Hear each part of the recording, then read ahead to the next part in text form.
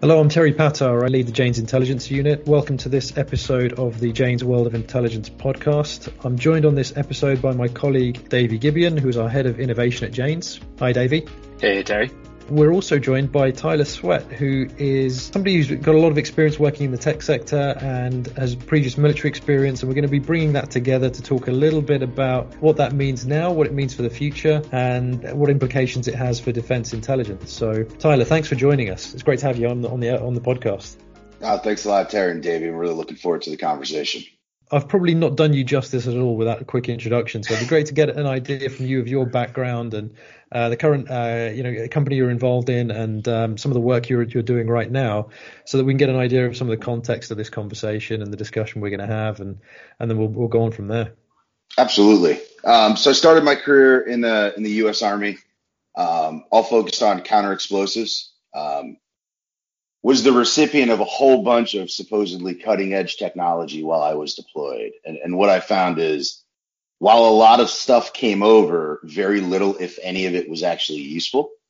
So when I transitioned out, sort of made it a mission to figure out, what does that chain look like? How do people buy technology? How do we program the funding for it? How are we setting priorities on organizations that are building or investing in it?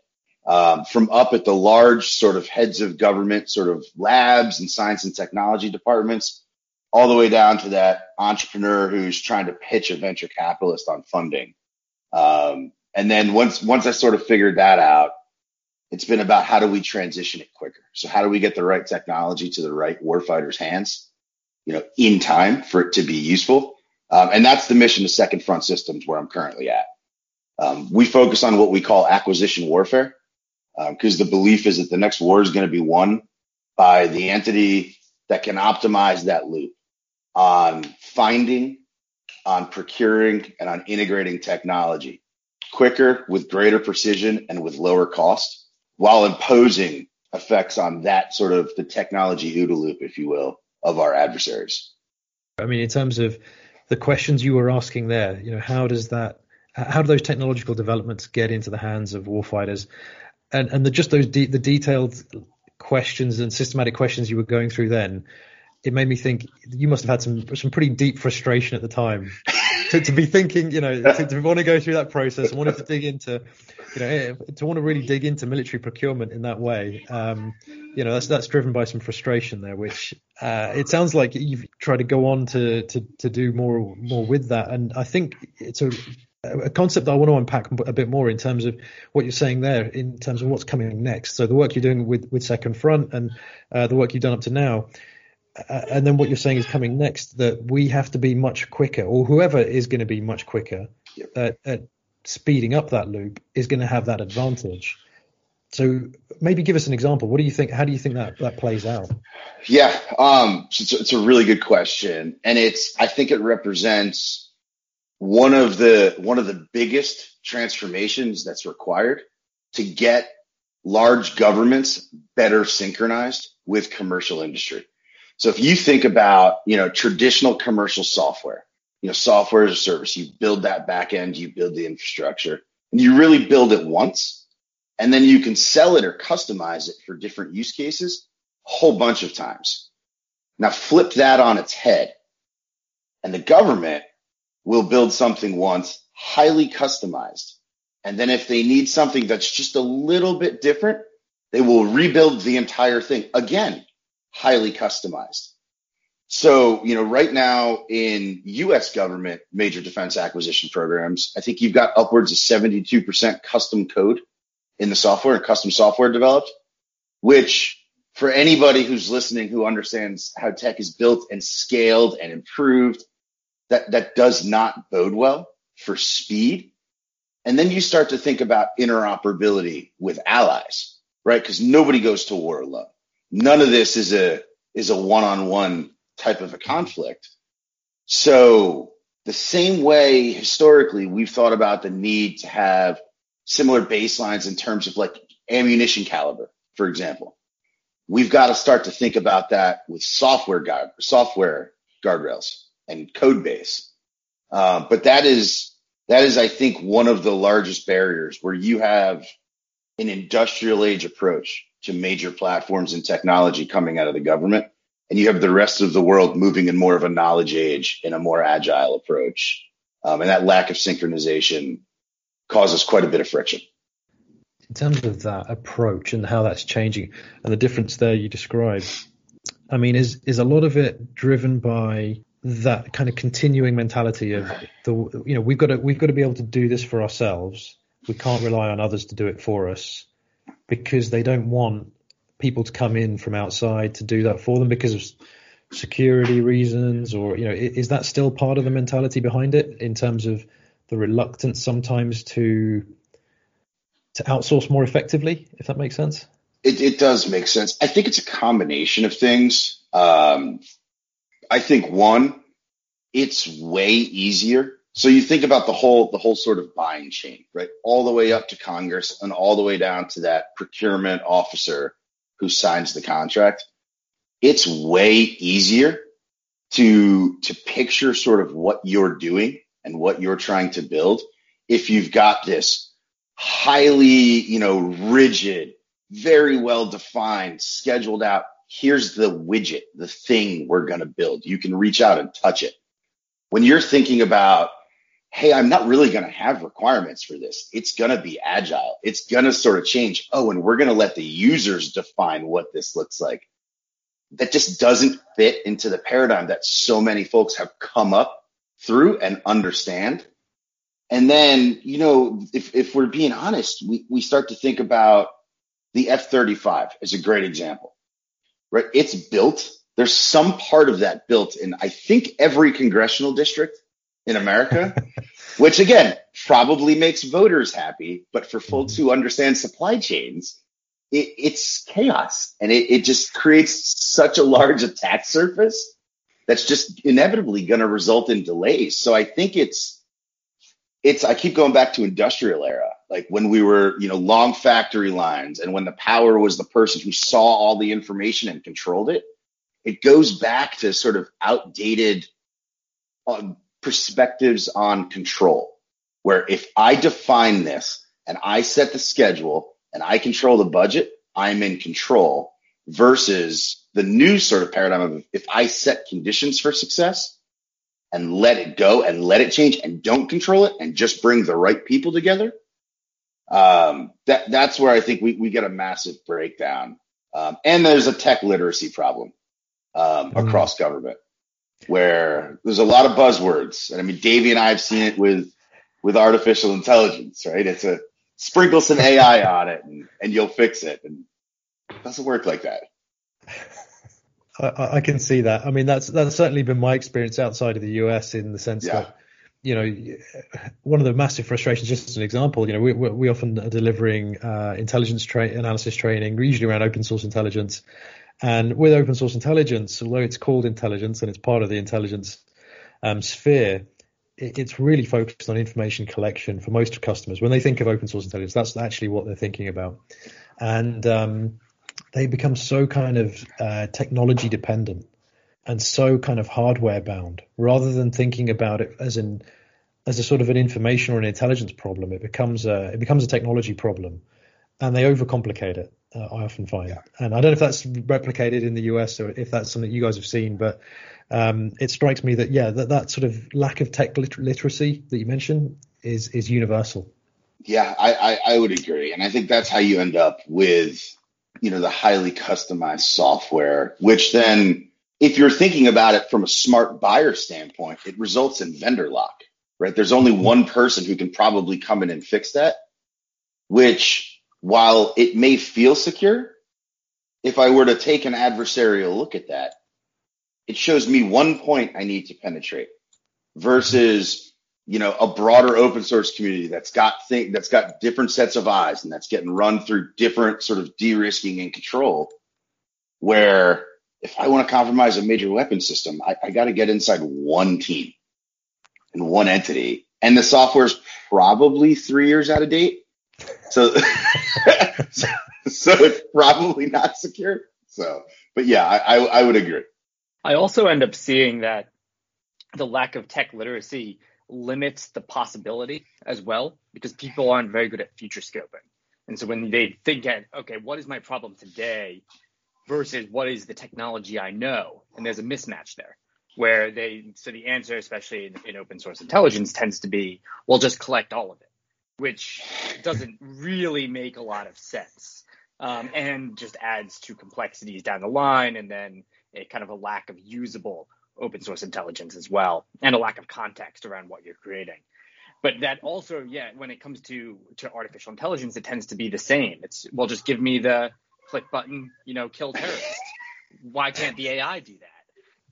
The lack of tech literacy means people are making these illogical leaps between what they want to see as the end state and what they think technology should be doing, as opposed to not only working within the bounds, because I don't think we have to do that. We can build the future as well, but they have to understand, what are the actual capabilities here, and then be able to kind of craft with the developer or craft with the company what that solution looks like from a user-based perspective. So I think the limitation in technological sophistication across the government ends up we look for silver bullets when none really exist. You talk about sort of the failure of imagination that I think you both got at, which is, a massive limitation. And I think that to your point earlier, Terry, that's why we default to things we understand. And we spend billions of dollars on big platforms. The Navy is a great example here in the US, right? Instead of building a bunch of, highly attritable sort of fast boats or drones, we're building a whole bunch of aircraft carriers. And now I am not a Navy guy, and I often make fun of the Navy, but I have yet to see a situation or any type of future scenario that's the sort of technological advantage is going to be a very slow, very high signature producing floating city versus a technology capability. And I think that's to Davey's point. Then we try to just throw technology on these platforms without thinking about what types of environments are we going to moving in? What does A2AD actually mean in practice? And what are adversarial capabilities? I think that's really interesting. That, like you said, the failure of imagination, the lack of tech literacy, and I guess that inability to switch from just having that one procurement mindset to something which needs to be more flexible for the current era, and let alone before we get into the future, what that's going to be like. But to what extent is that lack of tech literacy though down to customers in the defense sector or customers in the government being bamboozled by the offerings that are out there, by the technology companies, by, solutions that look like they are silver bullets, but turn out not to be. Right? Because you've probably seen that, right? I mean, that happens a lot too. Yeah, no, it's, Davey and I have been in a few meetings together where we made the joke that, artificial intelligence is on PowerPoint and machine learning's in Python. And that's sort of how you can tell the difference. But being honest about it, I think it's two sides, right? You have that sort of smoke and mirrors, the snake oil salesman that, is calling things AI or advanced technology when it really isn't. So you've got some buyer's remorse of people who've made large investments, and maybe haven't seen it. And that could be from snake oil, or it could be from the tech literacy where there's just misaligned expectations. On the other side of that, you've got a pretty heavily entrenched defense industrial base that's been attached to these programs on, right, the benefit of building a large platform that is, highly inflexible procurement and takes decades to build and billions of dollars, is there's probably a 20-year O&M or sustainment contract behind that. So you have a very interested party in having minimal change to the business model. So anytime someone will want to come in, that team that's really sitting there on that program of record or that program executive office, the contractor, is whispering, no, we can do this, we can do this, we can do this. Here's my team of 50 analysts, or here's my team of, my cube farm of people. You don't need to build technology for that. So you've got that coming from both sides, and it almost starts to build the bias of, or reinforce the bias of, we can do this ourselves. And I think it makes the it makes the buyers a little more shy, because they don't want to rock the boat, right? The incentives for those folks right now are to spend their budget and get more budget, not to innovate, not to generate effects, not to save money, to spend the budget. And that's where you get into sort of the Pavlovian problem of why the market is the way it is. So I think one thing that's very true when it comes to problems with defense acquisition, especially of next-gen products or capabilities, is that the problem is fractal. We can probably investigate this problem space all day, just from procurement to the education to the incentives to, the long-term incentives of staying in government versus moving yourself to the private sector. There's a podcast in each one of those fractal diggings that we can go down. But I do want, Tyler, because you're focused on it these days, what is the bridge? Because there are a couple macro kind of Schrodinger's X, where in the Schrodinger technology, so for example, when it comes to government, on one hand, the Silicon Valley hates working with the DoD. At the same time, we see massive Silicon Valley companies competing for massive DoD contracts. The DoD is behind in technology. At the same time, we have the F-35 and other, very sophisticated, supercomputers that fly. There are these competing narratives at all times between what is happening in technology and what is happening. So I have two primary questions for you that we can dig into. One is, what side of the Schrodinger's technology are we on? Is the DoD fully failing, or is it just that it's a narrative problem? And then two, if there are gaps or where gaps exist between the technology sector and government, what are practical methodologies through which we can bridge those gaps? Yeah. To stay on brand with the Schrodinger answer, I don't think we'll know until we open the box. No, but all joking. That's fair. You need the observer.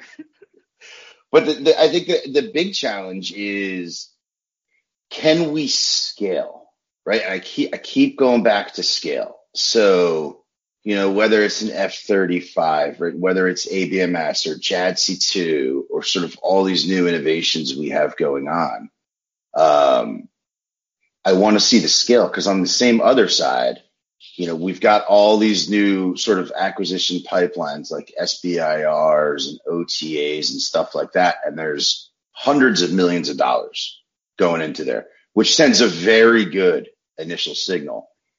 But if you start to parse out, some of are these technologies transitioning, and are they coming into programs of record or systems of record, all of a sudden that number starts to go way, way, way down. So the question becomes sort of, is it, at the risk of sounding pejorative, like, is it vanity? Are we actually doing it? And I don't know the answer to that. And I don't think we will until we're forced to prove it on more than just a PowerPoint slide. Mm-hmm. From sort of the competing narratives, I see the Valley wanting increasingly to work with the Department of Defense. I think it's in vogue to say, hey, there's this massive divide because there's been a couple public blowups.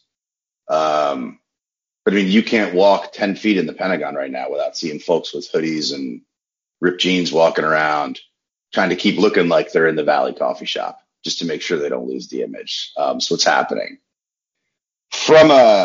To get to your second question, right, from a practical standpoint, there are a number of barriers to scale that, whereas you take the perspective of the venture capitalist or of the startup, I think they cause folks to self-select out of the process, right? And that's things like, burdensome cybersecurity requirements that aren't really aligned with what's going on today, and also just cost a significant amount of money and time to go do. So if you're a startup Are you going to invest, millions of dollars in achieving some certification on the hope of maybe getting some money? I have not met many venture capitalists that would be comfortable investing that much money and going to get a certification so that we could then go hunt in a market without achieving the sort of product market fit and the customer stickiness and all of that. The authority to operate, how you actually get your software into production in a customer environment is so complex that if you go to 3 or 4 different digital warfare offices in the government, they will give you 3 or 4 different answers. And increasingly, they will tell you not to use their own solution because it's so complicated.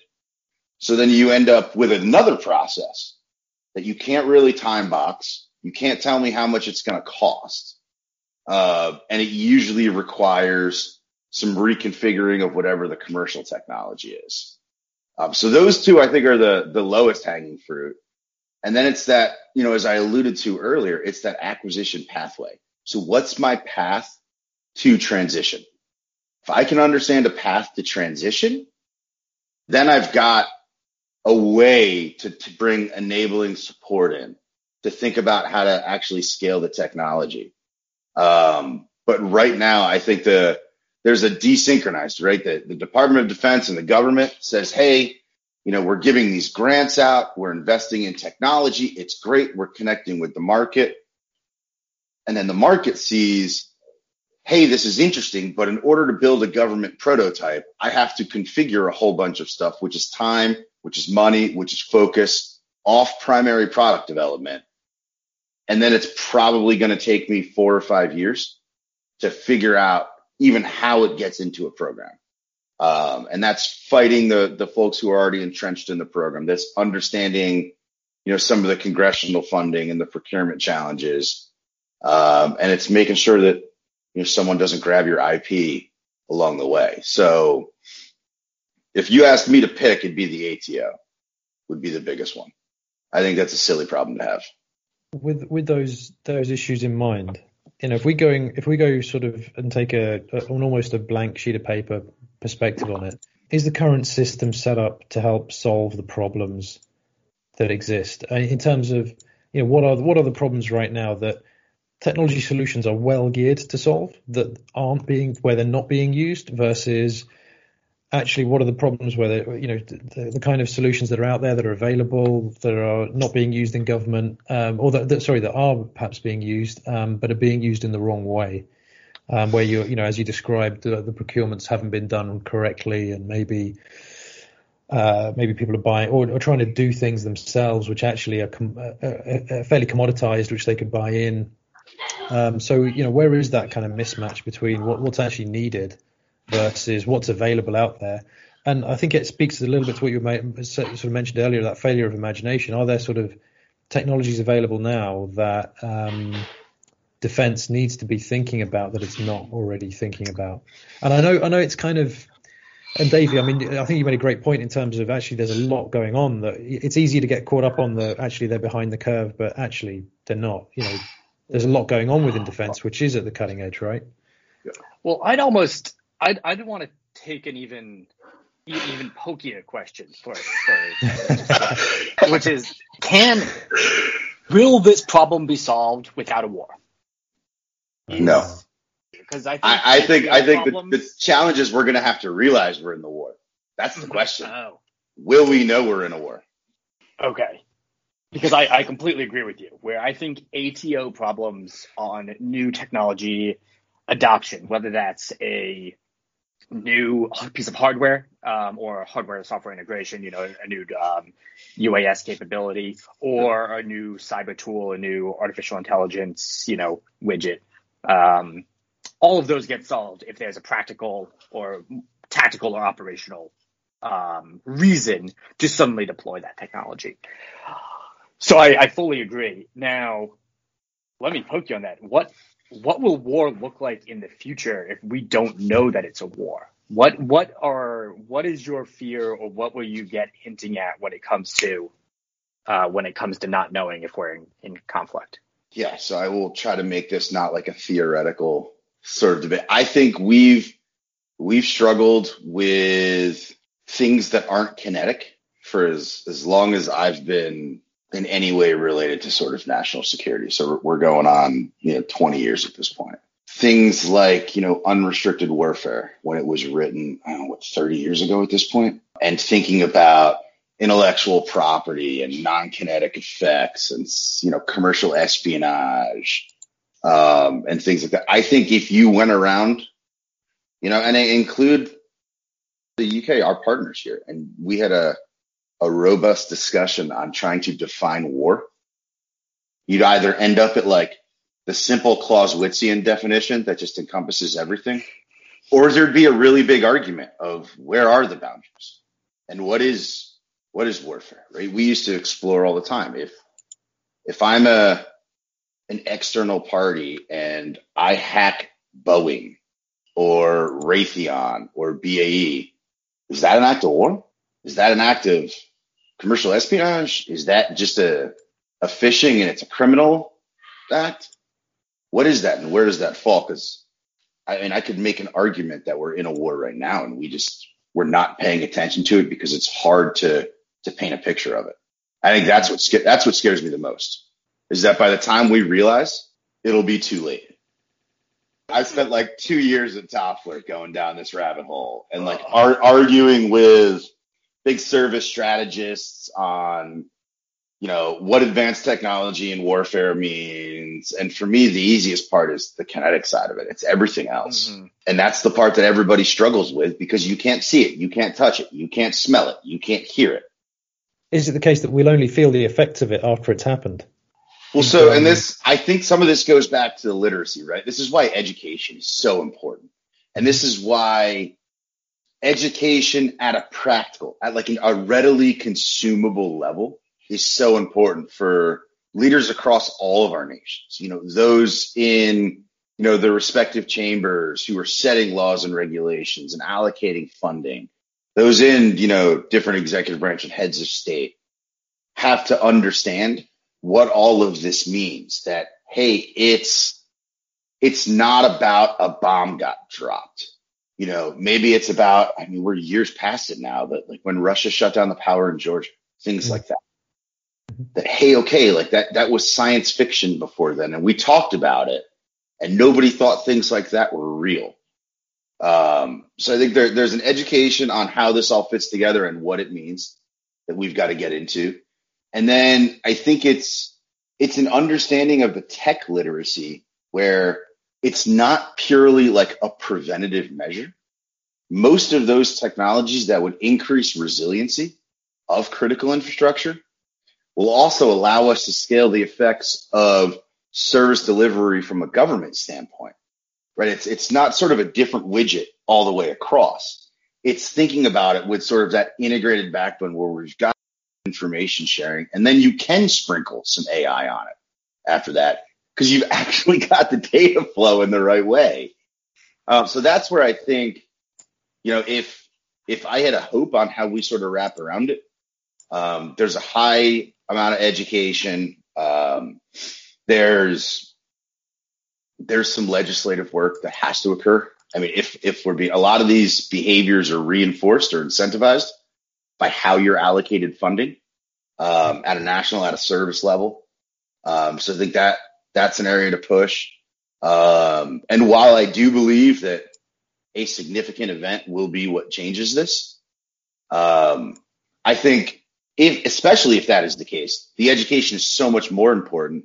So we don't overcorrect like post 9/11, where everything overcorrected to one side of the spectrum. And I spent a lot of time over there. Like, we don't have too much to show for it. We learned a lot, I think. But if this next one has the ability to be at scale, where technology allows us to reach around the globe just from a click on our computer, how much more important is understanding how to sort of oscillate the different focus levers there? And that's where I think the Valley can help a lot. And that's where I think commercial industry can help a lot, because you're starting to think about scale and reach and the ability to generate insights. And, the fact that right now, when we send a soldier to war, They have more technology in their pocket with their iPhone than in the entire platform we send with them. Their entire weapon system. There's more tech in the $1,400, I think that's the cost of the new one, in the $1,400 phone versus, right, the probably $14 billion ecosystem that they're delivering effects in. And that can't, that's one, it's not sustainable from an investment standpoint. And two, that should never be the case. Like, that's just a terrible way to send people to war. I mean, it's been the case for a while, I guess, in terms of, like you said, the device in somebody's pocket when they go to war being more powerful, being more useful to them, having more utility than all of those more expensive items they're sent with. But also, I mean, it's a vulnerability, right? If people are taking an always connected device into a war zone with them. But is that something that is just inevitable? I mean, that's just a risk that's always going to need to be catered for, because you're not going to stop warfighters taking electronic devices in because they need them, right? Yeah, and I think it's a balance, right? And this is a never-ending sort of conversation. Like, what's the balance between access and security, and how do we get data to decision? And, where are we willing to accept a risk? Saying, hey, it's just more important that we get this insight at the right time. And where are areas we can't? Because there are also commercial solutions for, low bandwidth, low latency type, where you can bring, petabytes of data out to the edge, and you can run models locally on stuff.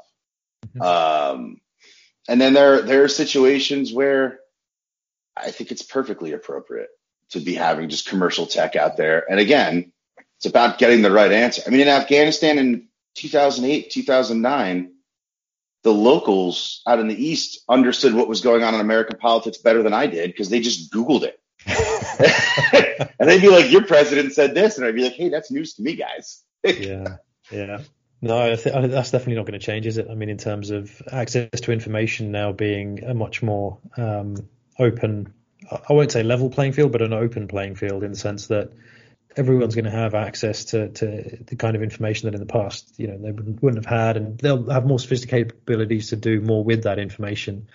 But just coming back to, what you sort of described at the outset, when you talked about being in that situation where, as somebody who's on the front line, you're conscious that you're not being supplied with the right technology, and there's a gap, between what's available, what's the right solution for you, or what would give you better capabilities, and the fact that you're not getting it.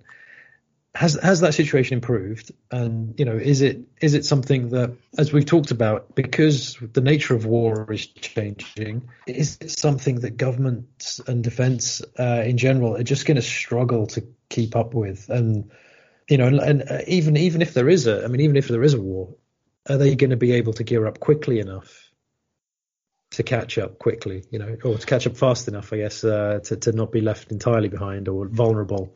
Yeah. So there's definitely efforts happening with it. There's an increased amount of participation from the users. So, when you're building software, you're bringing the users in, you're doing personas and stories and figuring out what that journey looks like. While that concept is sort of pretty simple for us building tech, that is a completely foreign language in defense. There's, this entire group in the middle that is just supposed to magically know what everybody at the tactical level wants. And you can understand how that happens, right? A PowerPoint slide gets sent probably through 63 different offices. A little bit of change is made. It's made smaller and less flexible and less flexible. And, you asked for an iPhone first, and when it comes back, you get, a 12-year-old IBM computer that, runs MS-DOS. And they're like, hey, here you go. Yeah, but it's on wheels, so it's mobile. That's right. But so now you've got some actual user-centered design and innovation happening, and you've got sort of the actual system users and the generators of the requirement involved in the conversation. So areas like AFWorks, and like what Dr. Will Roper's working on, and, Hondo Gertz in the Navy. So there's efforts to do it. And you need folks like that are willing to push the envelope, that are willing to sort of thumb their nose at the institution and say, hey, this is the wrong way. I'm going to keep moving the right way until you just kick me off the game. And I think that's got to continue to happen, because just to give you an anecdote, like we were doing some research on how to work on a software for a major defense weapon system, right? Like one of the top 3 or 4, and we went down and did interviews with the actual firing officers. Like, so the folks who were responsible for delivering the effects, literally pushing the button to understand what that process looked like. Instead of just the weapon system interface, they had 2 laptops next to it on either side. They had a grease pen, and then to finish the kill chain, they had to move chairs twice to other computers. Yeah, that faces that's exactly. We were like, wait, what? So that's the magnitude of the challenge. Is literally people are moving chairs and unable to share information or access information at their firing terminal. Yeah. And then you ask about sort of catching up. I hope. I wouldn't be doing this if I didn't believe. It will be hard. It will be a challenge. It will require letting go of a lot of notions that you just alluded to about sort of security, right? If we lock up information and put it on a top secret network or a secret network, then nobody finds it. Information is only valuable if it's consumed and used to support a decision. If it's locked away somewhere in a vault, we've already removed all of the value from it. So what's the point in securing it? And the amount of information that moves right now, the latency on that value isn't what it used to be. It's not, hey, I have a secret. I can keep this locked up for years and years and years.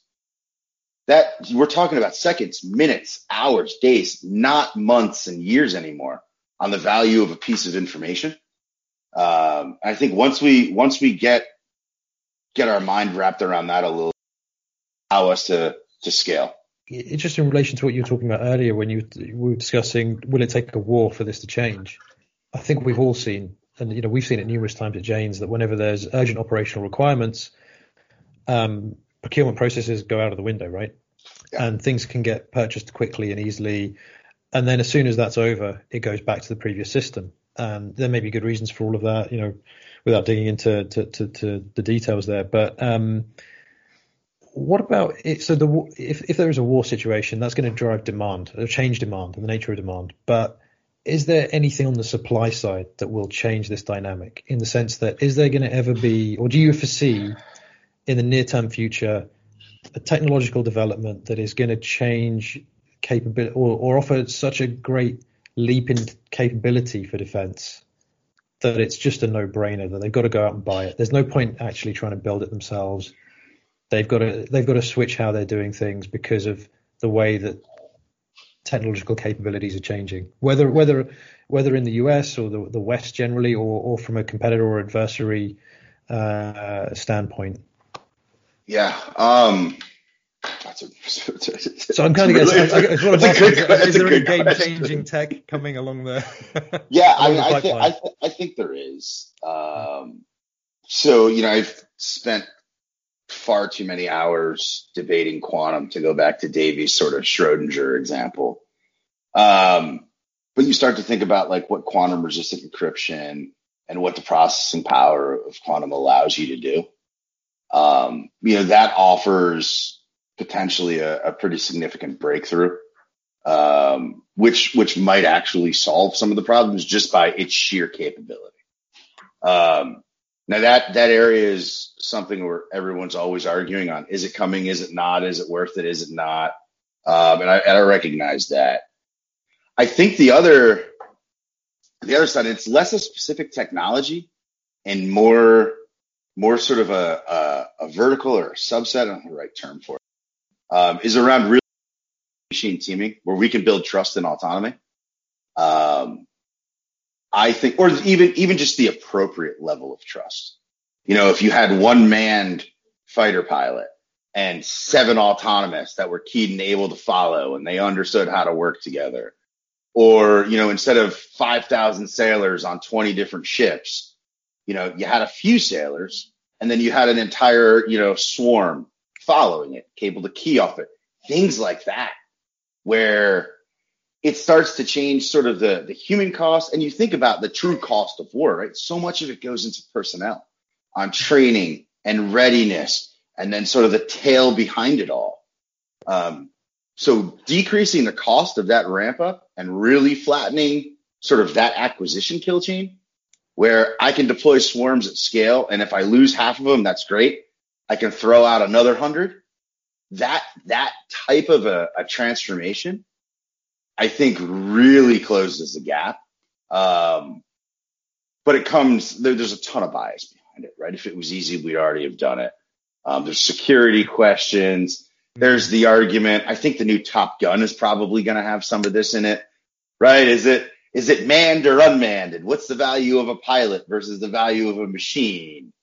But all of that being said, if we're really talking about generating global effects at scale, we've got to let go of a human having to wrap its arms around from a control standpoint.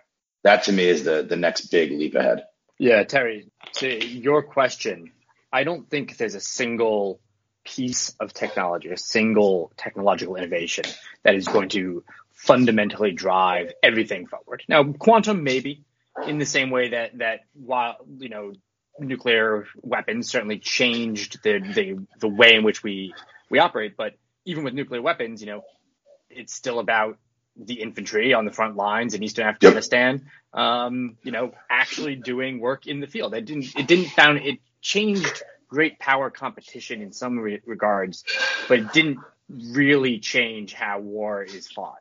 I think what's really going to change the way war is fought in a similar capacity is that teaming, is going to be the direct integration between the man and the machine.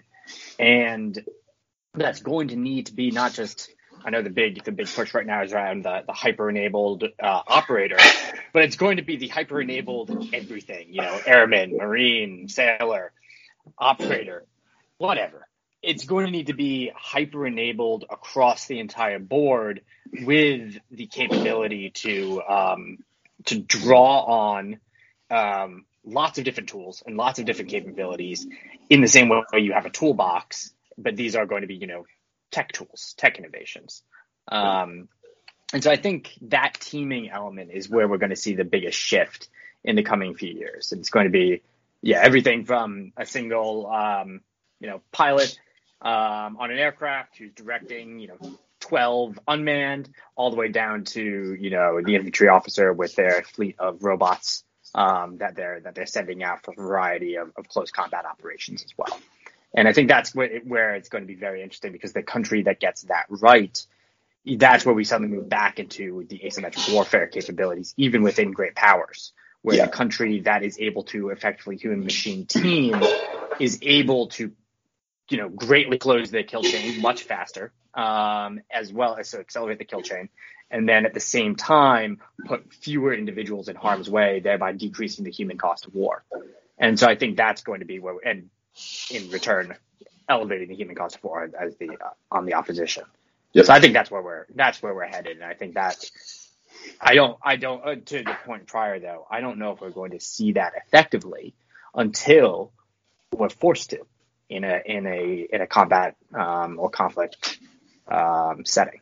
And what does all of that mean for intelligence in terms of, what does it mean for the way intelligence is conducted and the way that's produced and the way it gets to those on the front line? There's a whole lot of things there that we've obviously talked about, and that's a huge topic in and of itself. But did you see that being as affected by those same drivers, or is there something independent going on in the intelligence field that means that actually that's going to improve regardless of whether some of these other technologies come on stream?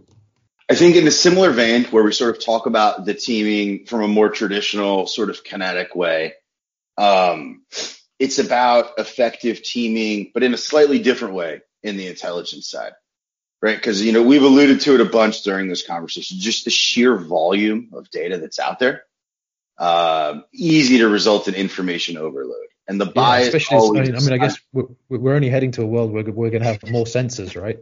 More sensors, more information coming in. What happens with all of that? So, and I keep going back, and Davey's heard me say it 1,000 times. I keep going back to trust, right? Because if you can get trust, the same way we talk about it from autonomous systems on, kinetic capability, if we can get into trust in the fusion and the analytics, behind sifting through all this big data, it allows us to move faster and to get to decision quicker. And it's only about context. And honestly, that context only matters at the point in time you're making that decision. So the ability to establish that trust where we can move at a relevant pace and we're willing to accept risk, right? It's never going to be perfect. In my lifetime, we're never going to have perfect intelligence. I doubt we've ever had it before. So the pursuit of that is probably unnecessary. But if we get comfortable with the fusion and trust in machines to do whatever the appropriate side of it is, and we're willing to let go a little bit, because it's less about control and more about enabling the right person to make the right decision at the right time, then I think we're in business. Now, again, that goes back to the same reason we buy giant planes and boats, because it's easy and we understand it. We've got to get off just trying to grab a volume of information as a discriminator and get down to quality. Yeah, because I mean, especially in a world where there's going to be so much more information, and misinformation, and misinformation. But while we might be better at processing it digitally, cognitively, that's where we're still going to lag, right? I mean, it's still going to be hard for people working in intelligence analysts, etc. They're still going to have the hard job of actually making sense of all of this. And like you said, the context, putting it in context at the speed at which we need to make decisions.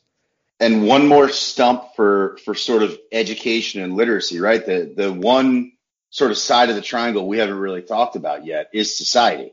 Those that elect and vote in and vote out, sort of everybody who sets this. So if we're struggling to understand it on the intel and on the kinetic side, we've got to make sure that we're educating society on what all of this means, because our struggle with information is only exponentially greater on the average citizen in society who's just being bombarded with noise.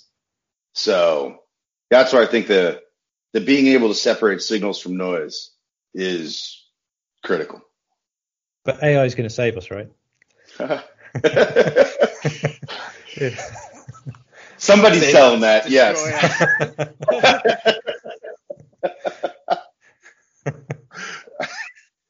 There's definitely somebody cutting a check right now that believes that. Yes. Given that Tyler and I spent about 2 years of our life learning how to hack and disrupt artificial intelligence systems in a variety of operational contexts, I think we're both a little terrified of that. I was going to say, what does that do for the trust element?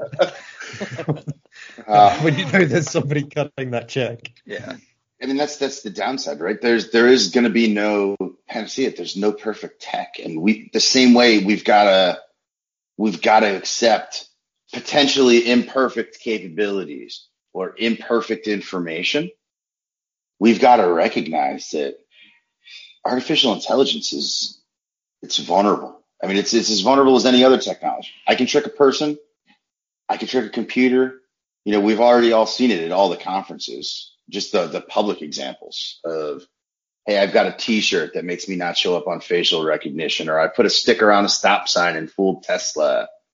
Right? That's the easy stuff. That's the sort of vanity. You know, I want to get some likes or some retweets or whatever it is now. You know, that's not the real stuff. If that's the vanity stuff and it's breaking multi-million-dollar systems, what do we think's happening behind the scenes? One thing that, just going back to the kind of the intelligence element, Terry, that both you and Tyler talked about was the context.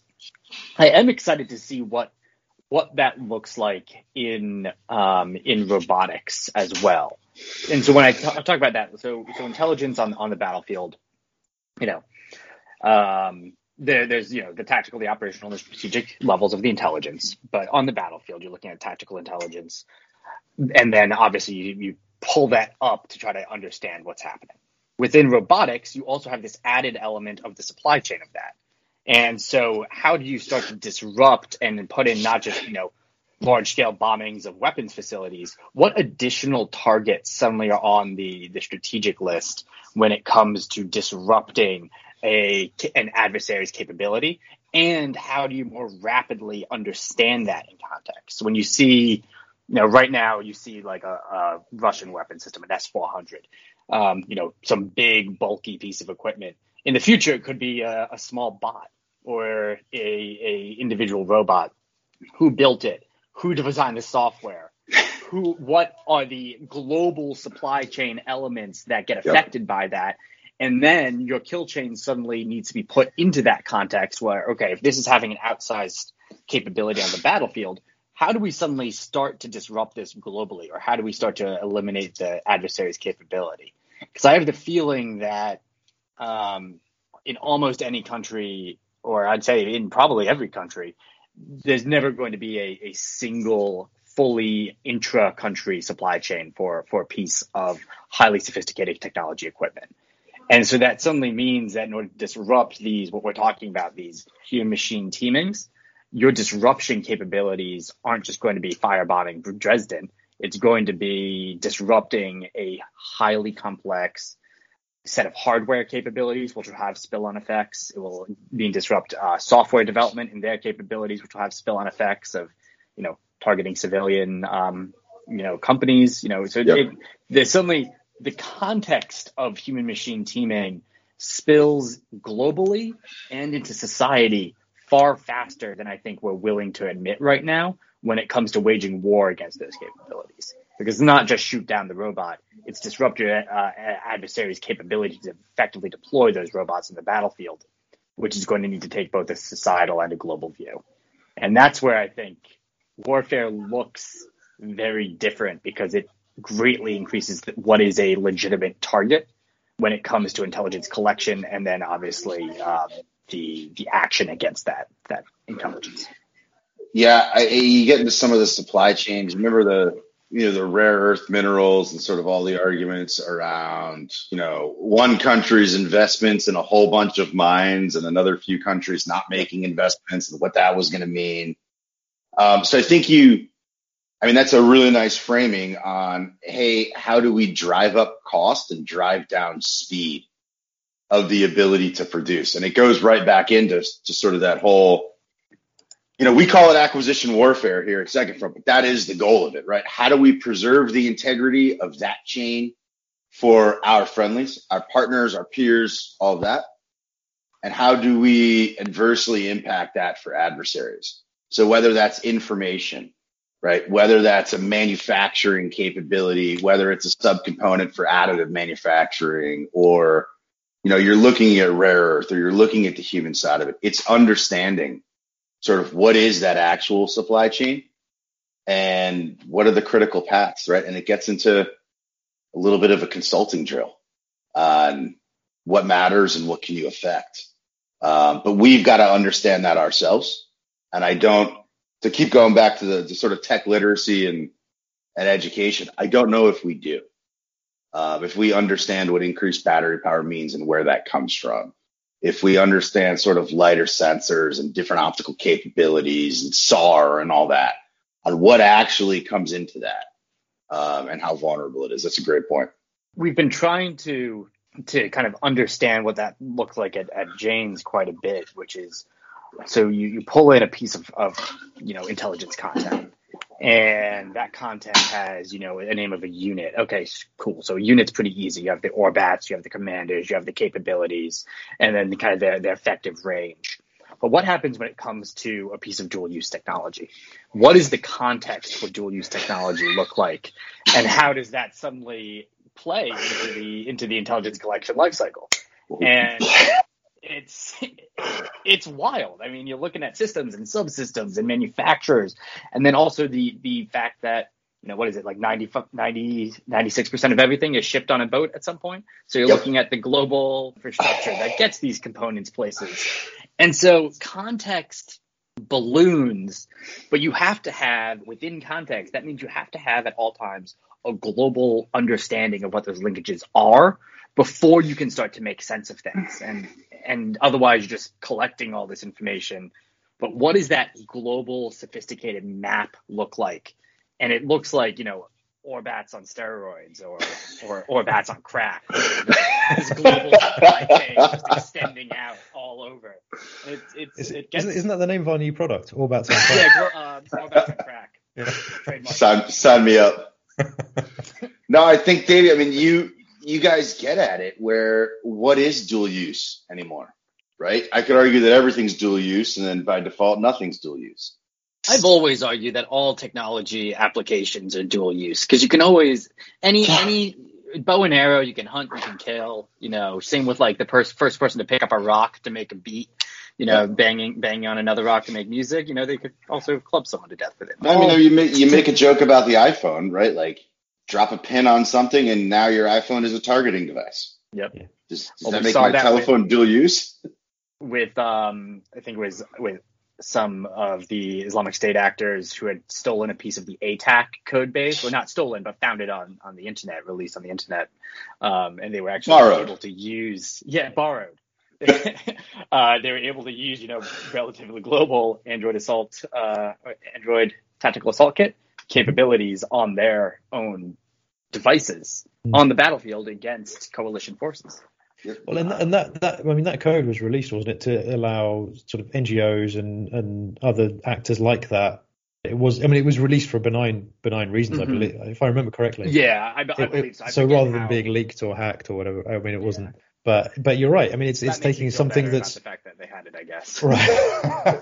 But I mean, it was kind of benign. It was something that was put out there for a benign purpose, but then misused or used for nefarious purposes, which I guess is at the heart of everything these days, right? I mean, you can take any, like you said, I mean, everything and could be dual use. So it's I guess it comes down to, for me anyway, I think of all of that context that you've just described, Davey, and I'm thinking, as an intelligence analyst, how do I make sense of all of that, and how do I understand the significance of these developments? So if something, at a factory in Taiwan, what does that mean for the supply chain for these components that go into, that's impossible for even a team of individuals to understand, or even a division of intelligence analysts to understand, without having the right technology available to help them condense all of that information, right?